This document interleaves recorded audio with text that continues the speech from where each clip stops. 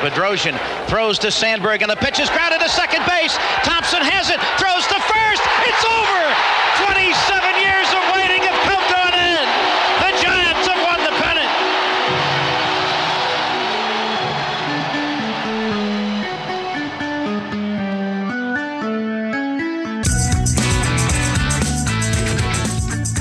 All right, Brad, we made it through our first episode, and you came back, so I didn't scare you away. No, I had a little goof there at the end. I wanted to fix that, where I said Will Clark, hit the leadoff home run off of Nolan Ryan in 1987. Well, that was 1986, and we did look into that, and he batted what now? He batted leadoff in 87. Yeah, to start the season. Right. He batted leadoff. 1986, he batted second and hit the bomb off of Nolan Ryan. So, we're also working people. We're tired. This is, this is only a podcast. It only lasts out there forever. You can only download it until it's not out there anymore. Exactly. But, at the same time, you're talking about, 34 years ago or something when we're youngsters. So to be only 1 year off is not bad. No, not at all. All right. So we're recording this just as the Giants finish their 3-gamer with the Rangers. They did not sweep. The game today was actually pretty exciting until it wasn't, but they did win those other 2 games against the Rangers, so they come out of this tied again at 500 for their overall record. But what was your thoughts on the series against the Rangers? They played some pretty darn good baseball. Well, after coming off of that Padres series, I was optimistic going up against Texas because Texas isn't a powerhouse. They're a little bit of a rebuild also. So I was very optimistic. After the first game, I thought, oh, here we go. We can sweep these guys, no problem. And then the walk bug hit today. And unfortunately, as we record this on Sunday, Samardzija with another little bit of a rough outing to start, settled in really well. But then the bullpen comes in. Andrew Triggs comes in, newly minted with the club. His first action with the Giants, 3 walks. The former Oakland A, they come back, and it was actually a pretty cool little comeback there because Longoria hits a bomb. Like that thing just... Oh, yeah. This is just a bomb. I was like, I didn't even know it can hit it that far anymore. And then Trump, our buddy Chadwick, yes, hits a 2-run bomb, and they tie the game because they were down early. When I missed a lot of the Rangers fireworks, but when I came in, it was already 5-2, and I was like, okay, I'm gonna watch the rest of this game, and then the fireworks from then, 2 jacks. And then Dickerson just misses a home run in the same inning, and so you're thinking like, all right, this is time. Like, let's do this. And then another comeback. And then the next inning, just like cannot find the plate. Triggs, who got the last out in the previous inning, and then he just walks 3 guys, and they were kind of done for. And then Tyler Anderson comes in, and Gallo hits a bomb off of him to push the score up there. And then the Giants offensively didn't really do anything after that. No. And you know what, the other thing with this podcast too, we're here to bring you the very important things about this club and all the Giants clubs of the past. Andrew Triggs' nickname is Trigonometry. Just in case you might need that at some point. I love it.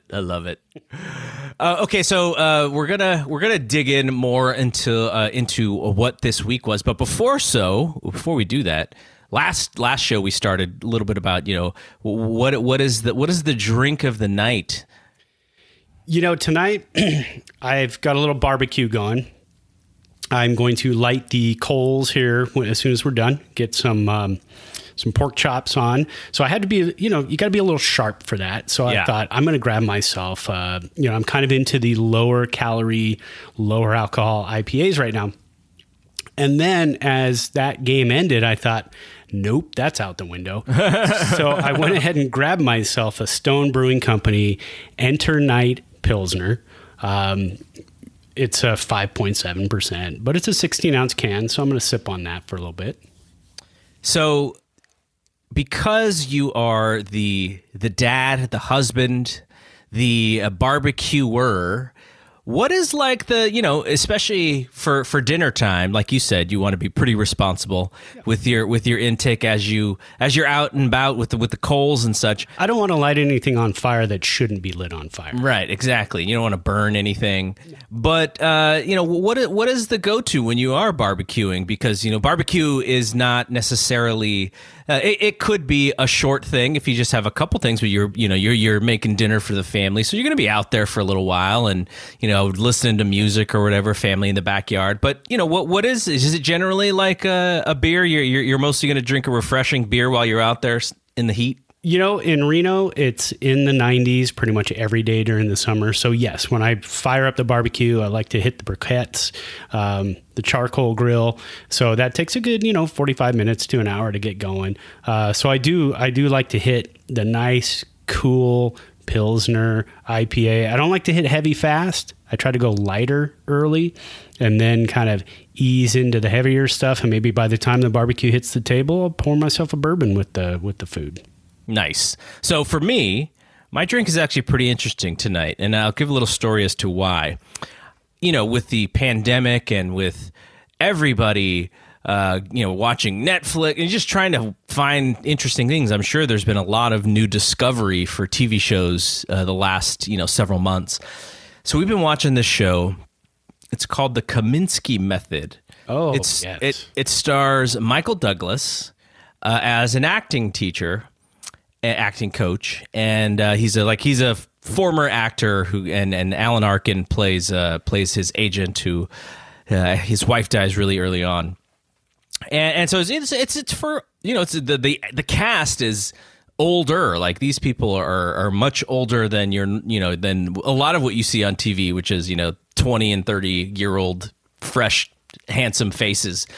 But what's fun about this show is the wit with the actors, because these Michael Douglas has been acting for a long time, and so he has a drink in the show. They ask him, what do you want to drink, and he orders I'm not exactly sure the whiskey that he orders or the bourbon that he orders, but instead of like a Jack and Diet, he orders a Dr. Pepper and Jack or whatever the whiskey is, right? And so I've actually done that before. Huh. And if you like the, Dr. Pepper, for some people, they're like, oh, it's just like a mix of 20 different flavors. That's one of my favorite drinks, though. But for me, too, and the Diet Dr. Pepper is very close in flavor to a normal Dr. Pepper. Like, they do a really good job with the diet. So I was at the grocery store, and I was like, oh, Diet Dr. Pepper, just like Sandy Kominsky from the Kominsky Method.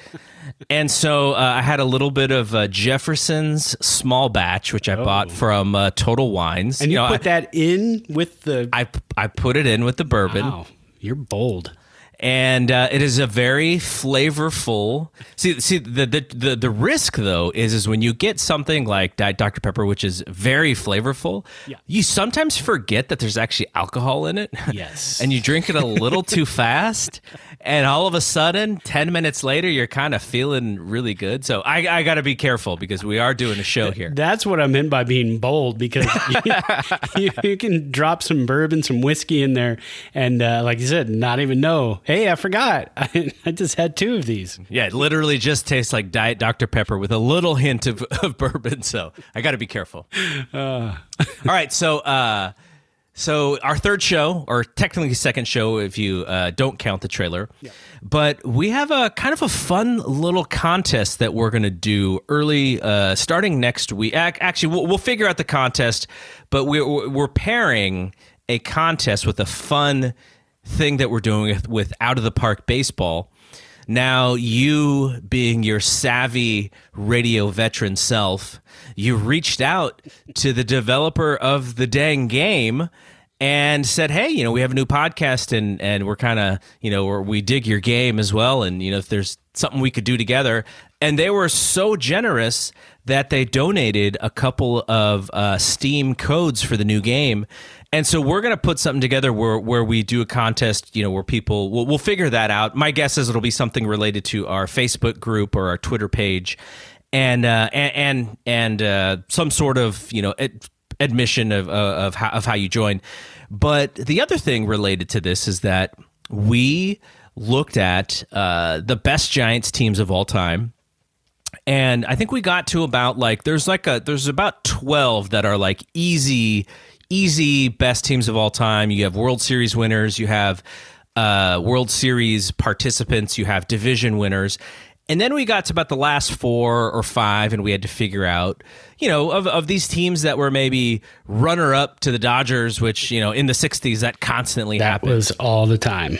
And then the last 2 teams, we got to about 14, and then the last 2 teams in this tournament, we did a poll on Facebook, we did a poll on Twitter. So we have all the 16 teams, the best 16 teams of all time to throw in this tournament, and you are going to play those tournament games, best of 7 series, and we will eventually get to a greatest Giants team of all time, thanks to Out of the Park Baseball. And if you're not familiar with Out of the Park Baseball, go check it out as soon as you're done with this, listening to this episode.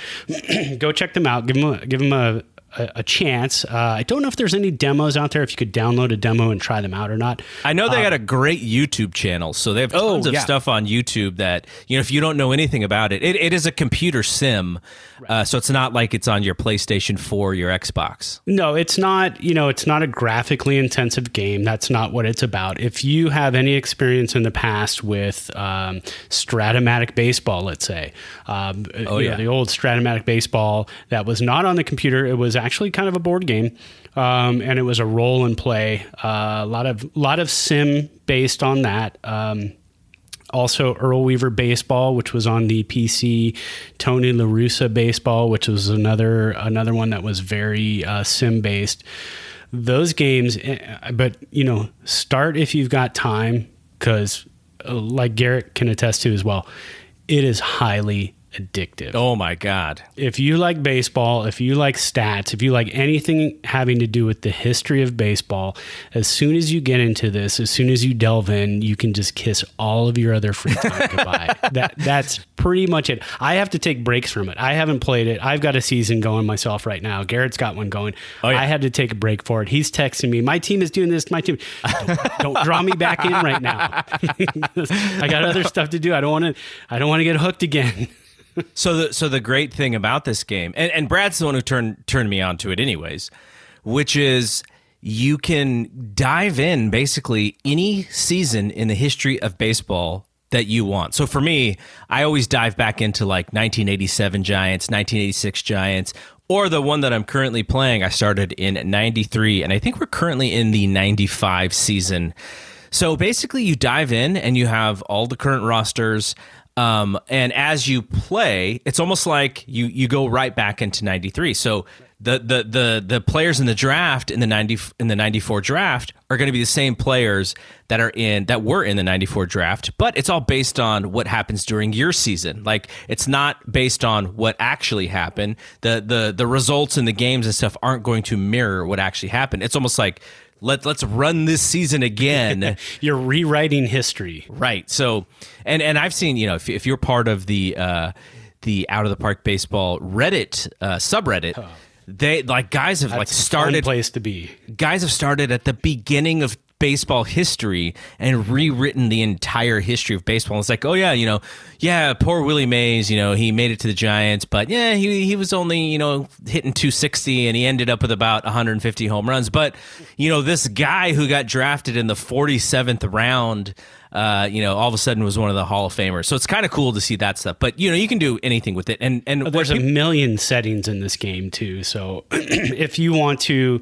tweak your ballpark as well, if you want to make it so that you're playing at Oracle Park, but you want to make it so the humidity's higher and or lower and the ball flies out of the park a little bit easier, you can go in and tweak those settings per ballpark. I mean, even down to that stuff. You can set prices for tickets. You can be an owner / GM. You could be a GM. You could be just a manager. You can be a manager and start in single A ball and see what you do and go from there. And the other thing, and we'll get off of this and we'll kind of talk about this a little bit more, the tournament in of itself. But you think you're a smart baseball fan and you're like, this managing stuff can't be that hard. There have been so many times where I don't have a healthy bullpen arm and I'm about to go into like the 13th inning and I go, what the hell? How did Bochy do this? Like, how did he master this? And all of a sudden, I burnt through so many guys, and I'm going to have to throw, my starter who's on his third day of rest if I don't get, if it goes any further. Like, it's really hard. And then I'll run out of bench guys, and I'm like, oh my God, Rod Beck is going to have to hit here because I ran out of bench guys. I like to be a manager and then scream at the general manager for not giving me a left-handed bat off the bench. Oh yeah, for the first 40 games of the season.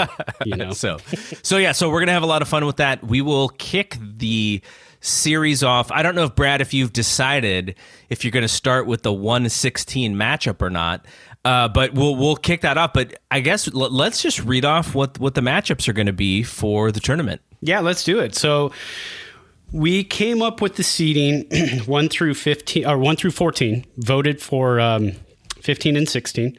So the 1 and 16 matchup is going to be the number 1 seed. And again, not scientific. We started with as far as these teams went in the season, and then we used a tiebreaker as their overall record, most wins. So the first matchup is going to be the 2012 World Series champions against the 2001 90-win team. That one snuck in there with the number 16 seed as voted on. That's a fan favorite team, the 2001 90 wins. Oh, yeah. That was Bond's huge, monstrous year. I was rooting for 82 because that is like one of the quirkier Giants teams that was actually pretty good, and one of the first teams that you and I actually remember. So that kind of holds a place in our hearts too, as kids of that era. That hey, these are our guys, man. We need some Chili Davis in there. We need some Darrell Evans. We need these guys. Well, imagine me. I'm like 6 in 82.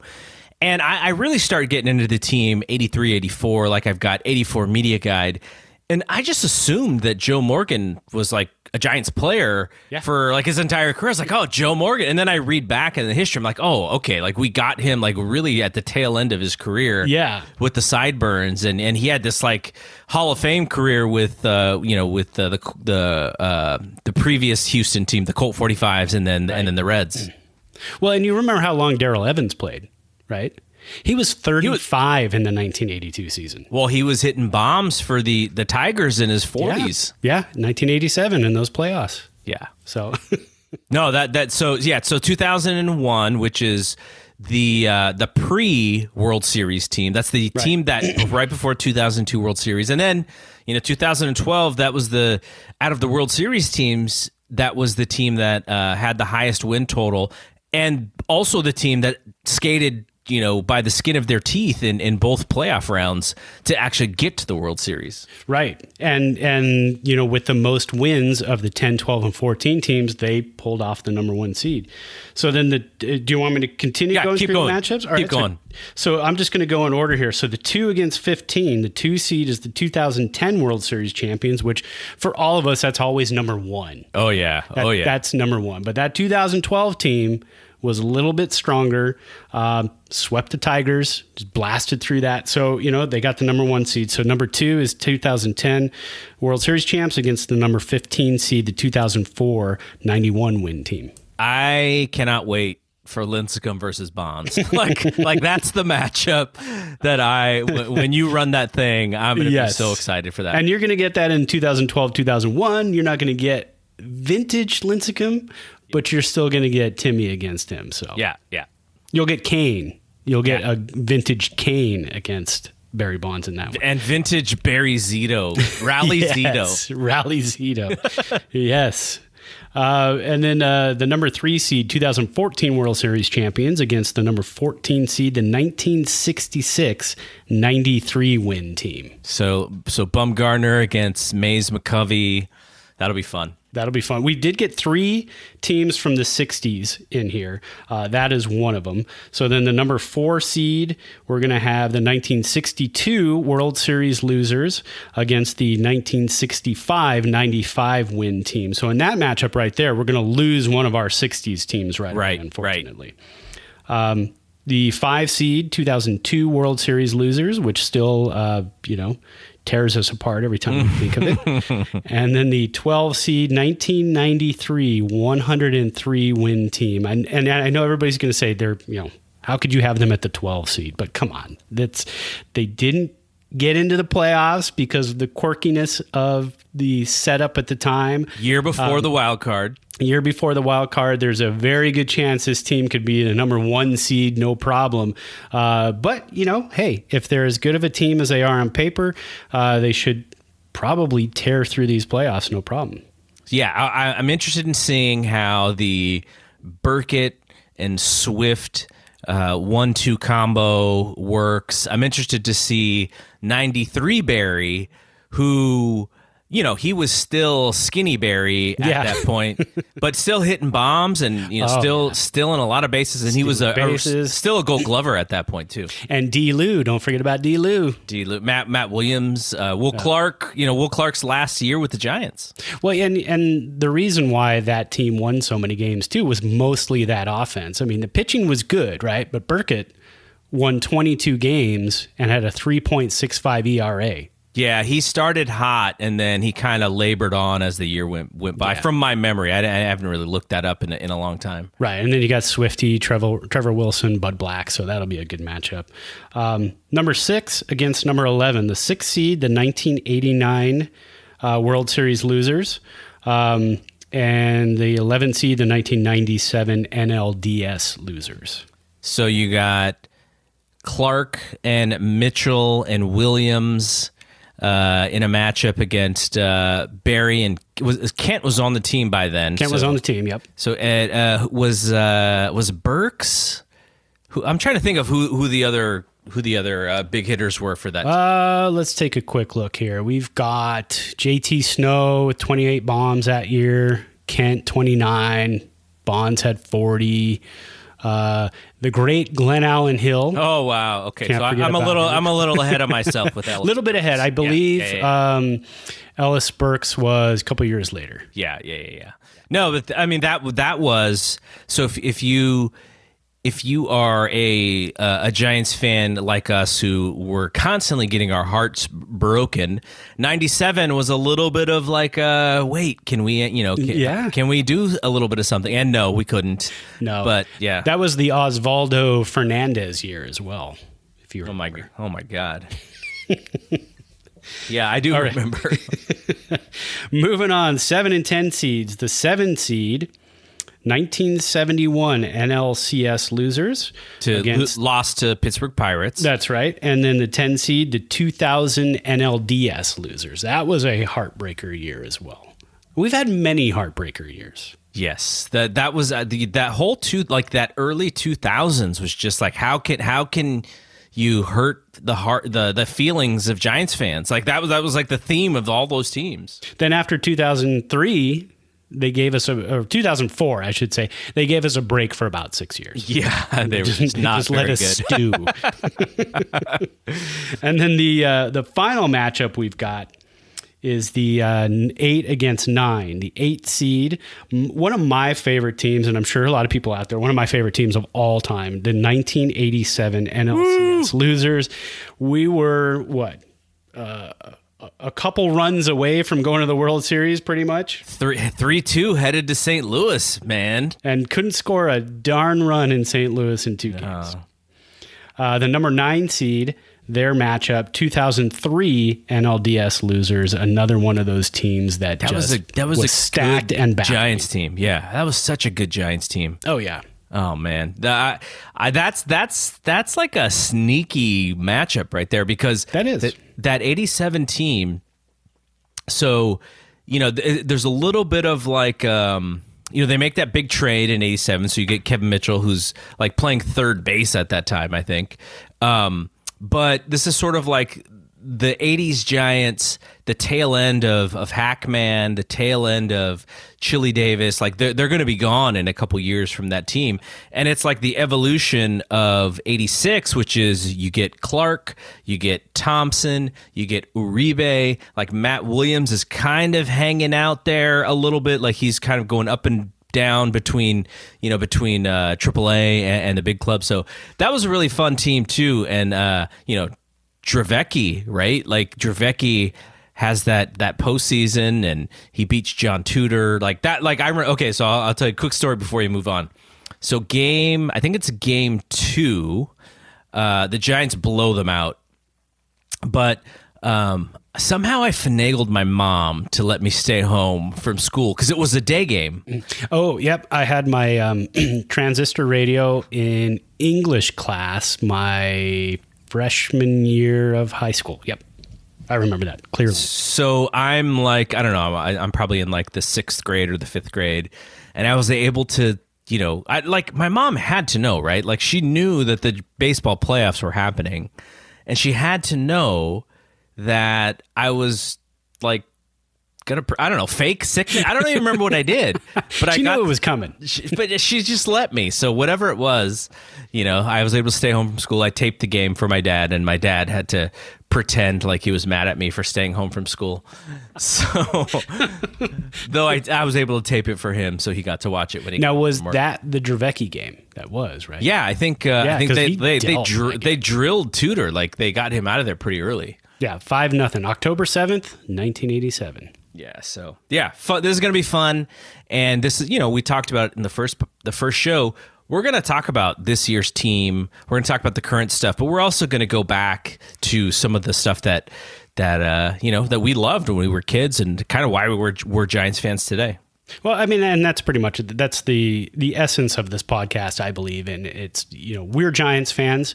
We like anything having to do with the Giants and baseball. So yeah, I mean, I think there's a lot out there on this current team. We're following them, of course. We're in every game. We're watching every game. We're in depth and reading all about them. But we're going to cover a lot of just history of this team and former players, and we're going to try to come up with some pretty weird interviews for you too. Yeah, that'll be, if we can pull that stuff off, it'll get to be really fun. Okay, so just a quick thing about the social media. So we got our Twitter account and our Instagram accounts out there. So at Thompson, the number 2, and then Clark, both for Twitter and Instagram. And this podcast, it's already out there on Apple. It's out there on Spotify. You just have to search for Thompson to Clark. And I'll put, we're going to put them out on other spots. Like those are kind of the big 2, but there are other podcast networks. There's a Google Podcast Network. There's an iHeartRadio. There's a Stitcher. And I think Stitcher just got bought by somebody. So, the podcast, just the medium in general is out there. I do a podcast, not this podcast, but a different podcast for Blue Wire Podcast Network. So, there's tons of stuff out there. Like this medium is growing quickly, and it's kind of good to get out there right now for this one for us, because I think it's just people need stuff to do, and throwing on a podcast when you're out there barbecuing like Brad, or today I was just cleaning up all day, and people are taking a lot of walks right now. Oh yeah, a lot of walks. Absolutely. So. Yeah, so we'll be in more places, but right now, Apple and Spotify, you can search us and find us, and in your RSS feeds. If you have a podcast app, like I use a podcast app called Downcast, and if you just do the plus and then you search for our feed, you can find it and you can get all the shows. Okay, so let's get back to this week a little bit. The Giants made a trade today. Yeah, I saw that. Very exciting. So the Giants traded Billy Hamilton, who I think they had, they thought he was going to be able to maybe be, a pinch runner and someone who they could put out and play defense. And I don't know, maybe they thought he was going to, be able to spot start here and there. But I think, we're not sure, but he was off. He was out, he wasn't playing because we're assuming it was for COVID-19, and so he kind of got a late start with the Giants, and they traded him And also, I'm sure Yastrzemski playing so well sort of enabled this to happen. And, they brought Duggar back up, so he'll be the backup outfielder in center field now. But they traded Billy Hamilton for Mets prospect Jordan Humphreys. And I didn't know too much about Humphreys, but he's 24. He was the 14th ranked prospect by MLB Pipeline in the Mets organization, 18th round draft pick, but he missed all of 18 with Tommy John, and then he pitched pretty well in the Arizona Fall League, and so they're taking a shot with a guy who had some arm trouble, but throws mid 90s, maybe tops out about 94. And a strike guy, so took a shot, and it's not like Billy Hamilton was someone who they invested tons in. He was just a guy that they picked up off the free agent wire. No, I think it was a fantastic Zaidi move. I mean, it's it's his signature move. You grab a guy, and I thought Hamilton's stock went up a little bit as soon as they announced the weird old extra innings rule of throwing somebody out at second base. I go, hey, we've got Hamilton. Which bit us in the rear end this week, by the way. It pretty much did. That was brutal. Padres. But anyways, I thought his stock rose a little bit. And maybe it did. And maybe the Mets see that and they say, well, you know what? We want that. We're in a battle over here. We want a guy like that on our roster because Yoenis Cespedes just decided today, without telling anybody till midway through the Mets game, that he was opting out for the rest of the season. Yeah, we'll talk about this in a little bit. We'll kind of end the podcast with this because, I think most baseball fans are like, this is really fun. But in the back of their minds, they're just, we're all wondering how long are we going to be able to do this? Like, there's going to be some point where I think we kind of feel like that baseball is going to be taken away from us a little bit. And, we'll talk about that at the end of the show because there's a lot of stuff that's going on when it comes to that. But yeah, Hamilton, you basically signed the guy. He's a vet. He's a speed guy, like you said, this new extra innings rule. And then you get maybe not as hot of a prospect as he was probably before surgery, but it's a Zaidi move where you take a shot at a guy with some upside and you basically give away something that is not as of much value to you as if this was someone who was like a prospect or something. Really, the Giants are stacked in the outfield when it comes down to it right now. They're looking to try to get guys spots. You're probably going to see, some of these guys, some of these outfielders get moved before the deadline, I'm sure, because you're building for the future right now. And that's kind of the key here. Yes, it's a 60-game dash. Now what, a 50-game dash. 50-game dash. 50-game dash as we speak. And so, you're still playing for this year, but you've got to build that farm system. You've got to build that roster for the coming seasons. And so the other thing, and this is something I was thinking about as I was watching games this week, the Giants have so many new faces, and I was like, can we ask Farhan to? Yeah, I know we don't have names on the back of home jerseys, but just for this 1 year, because I'm just like, okay, wait, who's that? Like you literally have to go to the internet to make sure that who's pitching, especially if you come into a game, it's kind of already midway through. Like I texted you before this game started, or not or before our podcast started. I was like, okay, who's the guy that just walked everybody? And then you were like, I think it's this guy. You're like, nope, it's this guy. Nope, hang on. Yeah, I had to look at that one too because Triggs, as far as I know, I believe he just joined the team today. And that's because of Smiley going on the injured list because of the finger injury last night. Yeah, so, anybody who knew Andrew Griggs, like, I applaud you. I bow at your ability to, because I'm some of these guys, especially the relievers, they got if you got a beard or you got long hair, I'm just like, okay, I'm lost. Like, well, we've got a lot of Tylers too, which is exactly. I mean, we don't need any more Tylers. Okay, so let's talk about the current team. And 10 games in, who's the biggest surprise for you as far as guys who are just playing well and contributing to like we said, a 5-5 start? And I think after that, the first two games of the Dodgers series, we're like, oh, are we going to win a game? But, they're not the best team in the league by far, but they battle and they scrap, and they got a bunch of underdogs, and I mean, you can't be disappointed in the start so far. Well, I'm super excited for the great Chadwick Tromp. You can never go wrong with the name, and you can never go wrong with having a catcher surprise you.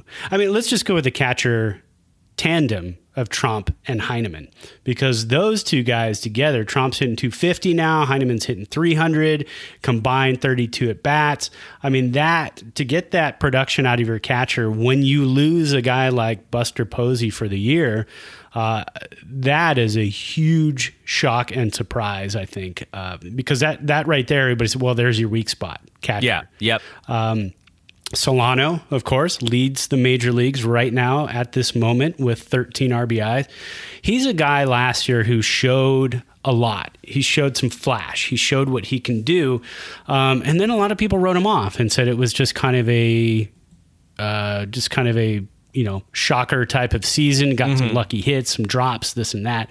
I don't get personally too deep into, BABIP and all the other fun stats that I don't quite 100% understand. But that's one I know that they were really high on his off stats, like those. And so when it came around to this season, that's one of those things I think a lot of Giants fans were thinking, well, he can hold down the spot at second base.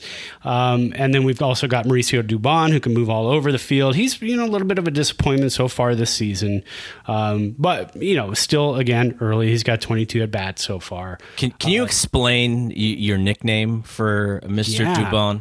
Mauricio Dubon, if you've ever seen the movie Nacho Libre, he looks exactly like Esqueleton. and so we've got a picture of that up on our Instagram and Twitter, I believe, too, right? And our Facebook page. Go check it out, because I showed my wife last night. She couldn't stop laughing. That's one of our favorite movies. I mean, we watch it probably 2-3 times a year with you. Oh, wow. Awesome. Yeah, and I know I saw it. I remember taking my kids when they were younger to the theaters, and then we'd seen it on DVD, but I literally haven't seen that movie in 10 years or something. Oh, man. No, we just watched it on Cinco de Mayo. Oh, wow. Wow. Because, it's a traditional Cinco de Mayo movie. I just made that up. Okay, so for me, Solano's been a great surprise. And if you have Solano on your fantasy team, you're doing quite well in a position that you probably didn't think you were going to get. A couple of different stats like RBI, like you said, but not that I thought Yastrzemski was going to not play that well. You see that swing, and you're like, okay, that swing is a Major League Baseball swing. But he still has overplayed, what I thought he would do. Hit it, you just see that swing, and you're like, man, he's going to play somewhere.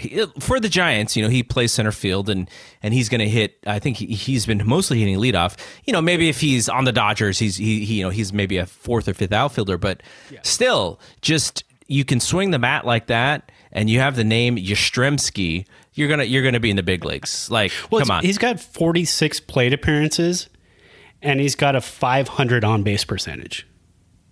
I mean, just let that little bit sink in. 11 walks in 46 plate appearances. And that's the one thing that this team, if you can say what their strength is, at least offensively, it is their ability to not swing at balls. Right. Like Yastrzemski, Belt. They're both walking, they're both getting on base, and it's just good to see that, because you watch Hunter Pence today, and you're like, okay, well, if you use Hunter Pence as the example, that's not really a great example, but they do have guys who can stretch these counts and make the pitchers throw, and like you said, the Yastrzemski's getting on base. I think I saw there was a stat that said, in the first 9 games of the season or something, he had the third best on-base percentage for anybody. Number 2 was Bonds, and the number 1 person surprised me. I don't know if you saw this. No, I didn't. Ken Henderson from the late 70s, I believe. Wow. That's a name from the past. All right, so biggest surprise, obviously Longoria has been great since he's come back from the DL. I don't think that's that big of a surprise, but I think most Giants fans would say that he had been a slight disappointment for most of his Giants tenure, but he looks great right now. He had another bomb today that was a big league home run, and so all those guys have been great. What about disappointments? Have you thought about guys who you thought might play a little bit better than they have so far? Well, I think the obvious is Hunter Pence. I mean, fan favorite, came back to the Giants this year, put together, when he was on the field last year before he got injured, put together a new swing in winter ball, a veteran playing winter ball for the Texas Rangers season last year. Put together this really nice season and then comes back to us. And so far he's 1 for 26, got his first hit of the season today. A nice triple out in Triples Alley. But I think, again, we know he's a free swinger. He's got 8 strikeouts and 26 at bats. I think that has to be so far the biggest disappointment. Samardzija, were we expecting a whole lot out of him? I don't know. He had a pretty good season last year, but even though he had a good season last year, I feel the same as you, which is I don't know. I don't know about that. He gives up a lot of home runs. Like he gave up another one today. And it sounds like we're just picking the veterans from the club, but that's what we have to go on. We don't know much about these other guys. We don't know much of their track record. We know Drew Smyly's been around for 11 years, so we know that. But these other guys like. I'm just looking at the pitching staff. Berriger, Gott, Menez, Logan Webb, youngster. A lot of these guys, we don't know their expectations yet. We don't have a track record on them, so we can't really say, well, I expected this out of so-and-so. I would say they're going to have to get something out of this DH position. Pablo and Pence as the DHs have been abominable this so far. Yeah. Like they just... are I forgot what there were before today. They were hitting like 097 in the DH slot or something like that. And look, this is like a slot, a place where some of your better hitters actually in the American League sit, and for us to might as well have the pitchers hit if you're going to hit 097 or whatever. Well, Darren Ruff and Austin Slater, they are salivating for more at bats. So I mean, again, Austin Slater's another guy who's just getting on base. Yeah. All right, so like you said, Samardzija went 5 today. The first pitcher to go past the 5th inning. He struggled early on. Drew Smyly, who had a good outing yesterday, goes on the DL with a finger injury. And I don't know. Smyly might be their I know Cueto's their ace, but Smyly has been maybe their best guy so far starting.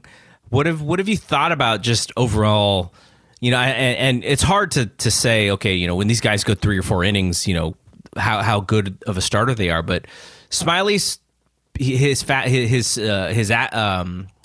on his fastball is up, and he looked good. I don't know. I feel like maybe I'm most comfortable with Smyly as their starter. I like him. I love Logan Webb. It's that thing with young pitching. I guess it's from playing so many years of fantasy baseball and out of the park baseball. you see that young prospect, and he's firing in there. He's only thrown 7 2/3 innings. He's given up 1 home run, given up 10 hits in 7 2/3, which is a lot. But I really think this guy could develop into something huge down the line.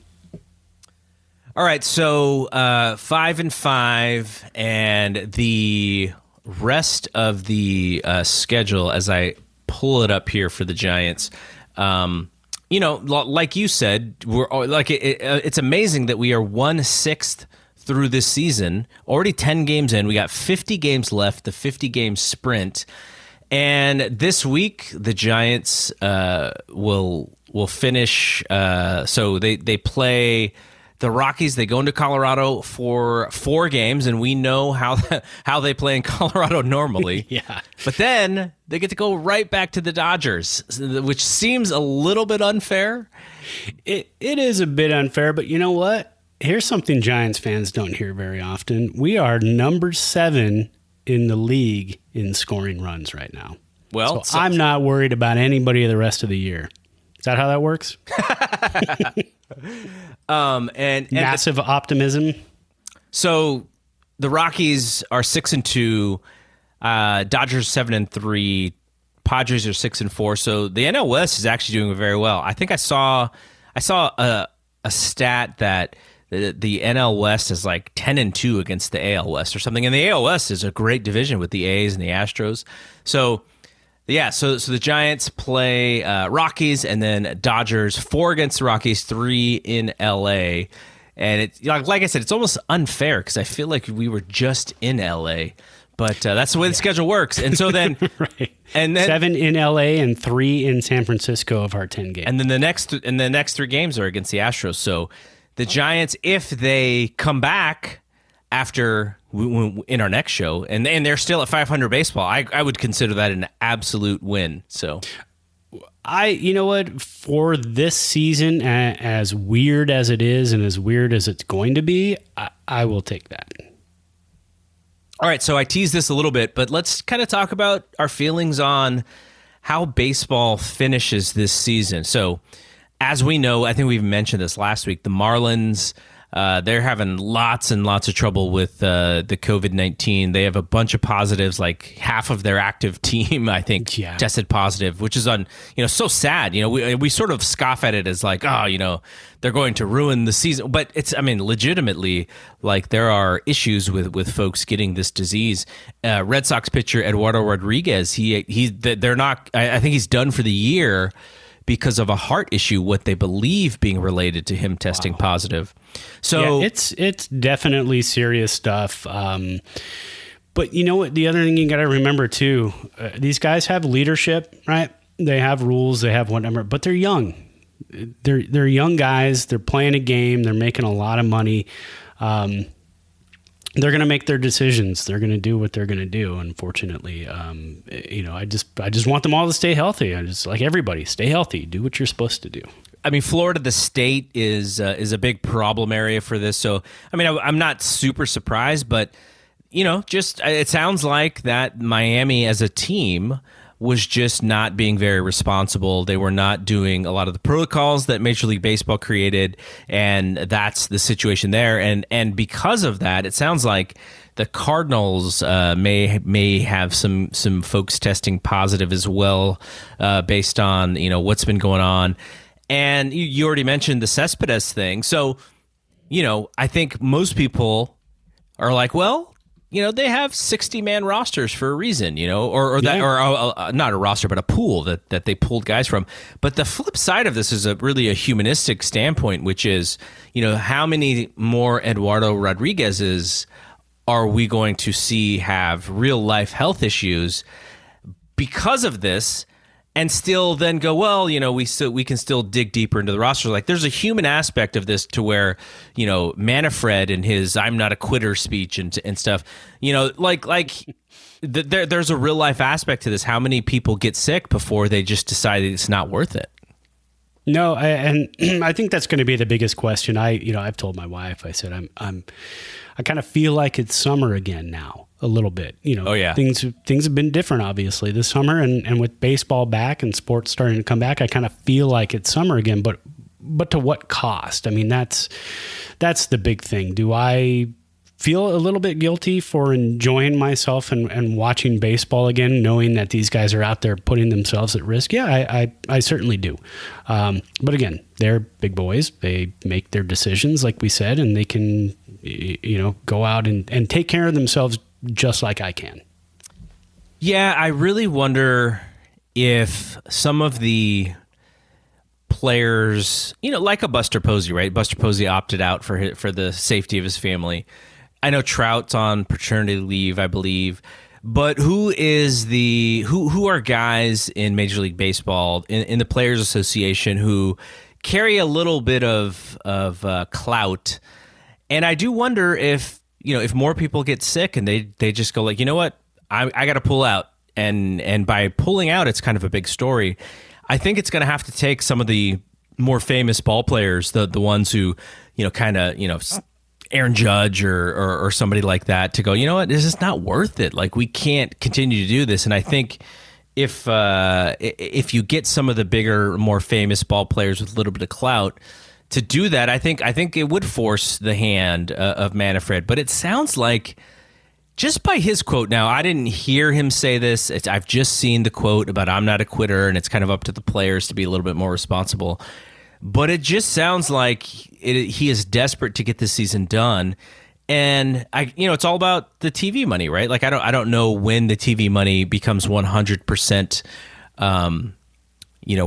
where the whole season gets paid for. But I think there's going to be a kind of a headbutting here of where the Players Association is like, look, like, this is, we have too many people getting sick, and Major League Baseball is like, yeah, but we have to play in order to get this TV money for the season. Yeah, and I think that's going to be part of the problem. Money speaks. I mean, that's just the way it is. But again, you've got the weird season where you're looking at, Atlanta's playing, Washington's playing, Philly's playing. Philly's not playing, should I say? In that division, you got Atlanta. Washington's kind of on a hold right now. The Mets are playing. So the Atlanta Braves, with their win today, finally, with 10 games, and Miami with only 3, finally overtook first place because of the win percentage. Right. So you're going to get all that kind of weird stuff happening towards the end of the season. I mean, we've got double headers now that are being played as 7 innings apiece. I mean, you feel like semi-pro ball when I used to play back in the day. When we played 2 double headers on a Sunday, and there were 7 innings each, because that's just, they want to get people out of there. We didn't have enough players. Yeah. So I think, unfortunately, it's just going to be weird, the integrity of the season. I mean, is it, when it's all said and done, whoever's the World Series champion, obviously we don't put an asterisk next to it because they didn't cheat to get there, but do we all look at it and say, well, yeah, but that was 2020, so a little bit different. Now, if the Giants win it, we tack another one up on the board, right? Even year, baby. That's right. Okay, so yeah, like I hope that they can figure this thing out, but it just looked like if you were to ask me today, do they finish the season? I would say it's like more than 50% no. But I mean, I'm hoping, but I also, like you said, you kind of feel guilty when you're, this is entertainment for us, and we're hardcore baseball fans, but people are also risking illness in order to do this. So, well, and if it's putting more stress on our system, is that what we need right now? More stress on our healthcare system, more stress on our healthcare workers. Because if it comes down to that, no, I mean, do we want it? Probably not. I think it should be shut down at that point. But, if they're able to contain outbreaks within the team and put the team aside, isolate them, take care of it, and they don't spread from there. But then again, where are they getting this from? And then how long between the time they actually contract it to the time they test? How many people have they exposed in that time? So that being said, it's a slippery slope. Imagine if the leadership in this country just said, look, everyone wear a mask. Everyone stay away from each other. Let's not drink, let's not take this stuff, these malaria pills. That's for a different podcast. So now you're getting into politics. But I agree with you. I hope, I just hope that people, take this seriously and that they can be responsible and this is different.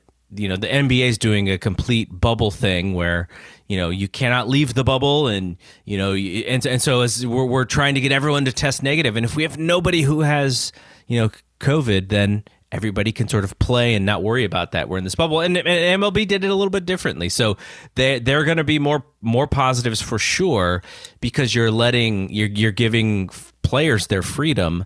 And when the Giants go on their road trip to Colorado and LA, I would hope that the guys just hang out in their hotels and play, video games or whatever. But, there's also like nothing stopping them from, strapping on a mask and going for a walk, or not strapping on a mask and going for a walk. So it's kind of up to them to do what they want to do. I think that's the hardest part. This is going to be their first real road trip. I mean, they were in LA for the first 4 games of the season. I'm sure they were a little more cautious. They're in LA. They've been there many, many times. Same with Colorado. They've been there many times, so they're going to go there. But, they have their favorite restaurants they want to try to go to. Hey, curbside pickup. I'm sure all these guys are doing curbside pickups. Yeah. So make sure you do that. Just these guys, just stay healthy. Just be smart. Do your part. And be smart. Hey there, I just coined that. There you go. You got to put that on like on a T-shirt or something. Yeah, bumper sticker, man. People even do. I don't think people do bumper stickers anymore. I'm old. Yeah. Until your kid gets on a roll, then you're gonna be back in the bumper sticker game. All right, so that wraps us up here. You want to follow Brad and I on social media. Like we said, the Thompson to Clark social media, but also we have a really fun Facebook group that is private. We're also making sure the right people get in there. But if you are a Facebook fan, search in groups for Thompson to Clark. We're going to do a lot of fun stuff in that group. We already got a guy, Brian Crawford. He posts the player of the game for every single game. He's amazing. I like that guy. Yeah, he gets all of his stuff up there super quick, super fast. We're too old, too many kids. I mean, you got. Let's have a toast. Toast to Garrett. Garrett got married last night. Yes, it was pretty awesome. Little Zoom ceremony. Thoroughly enjoyed it. That video you put together was very San Jose State radio, television, and film backed. I loved every second of it. I thought that was super awesome. Beautiful wife. Got 5 kids now. Oh my God. It's like the Brady Bunch up in here. So anyways, here's a toast to you. Congratulations. Thank you. Appreciate it. Yeah. And, the reason we can do this podcast is because, the wife had the adrenaline dump from the wedding yesterday and she had to take a nap. So I'm like, all right, this is perfect time to record for Brad. Yeah. I told my wife, she said, when are you going to do your next one? I said, Sunday. She goes, well, that's the day after the wedding. I said, I told him that over text a couple of times just to remind him in case he forgot for some reason that he was getting married on Saturday. And she's like, really, you're going to do it? I said, it's up to him. No, we're good. We're good. She knows that, this is my passion. And we kind of, she's such a planner. So we're going on vacation starting tomorrow. And like it's 5:30 and like we don't have anything else to plan. Like we're almost done packing. Like just kind of got to make sure that we make sure the car's gassed up and we're ready to go. So she's great when it comes to that. We're never hurried in anything because she's such a great planner. That's excellent. All right, so we'll be back next week. We'll have the first round of our Out of the Park San Francisco Giants all-time greatest team tournament. Very exciting, very exciting. Looking forward to this. And then either next week or the week after, we'll kind of have some details on how you can get those 2 codes from the Out of the Park folks who were so generous in donating those for our listeners. So, we will be back next week. Brad, thanks again. I'm glad that you're fired up and you're into it. And I can't think of anybody else to do this with, which would make it for a better podcast. Well, I appreciate that. It makes it feel like old times, and I really enjoy it. I could talk Giants. I could talk baseball all day long, to the point where my wife says, go talk Giants and go talk baseball with somebody else. All right. So for Brad and myself, we will see you next week. Peace out. Peace.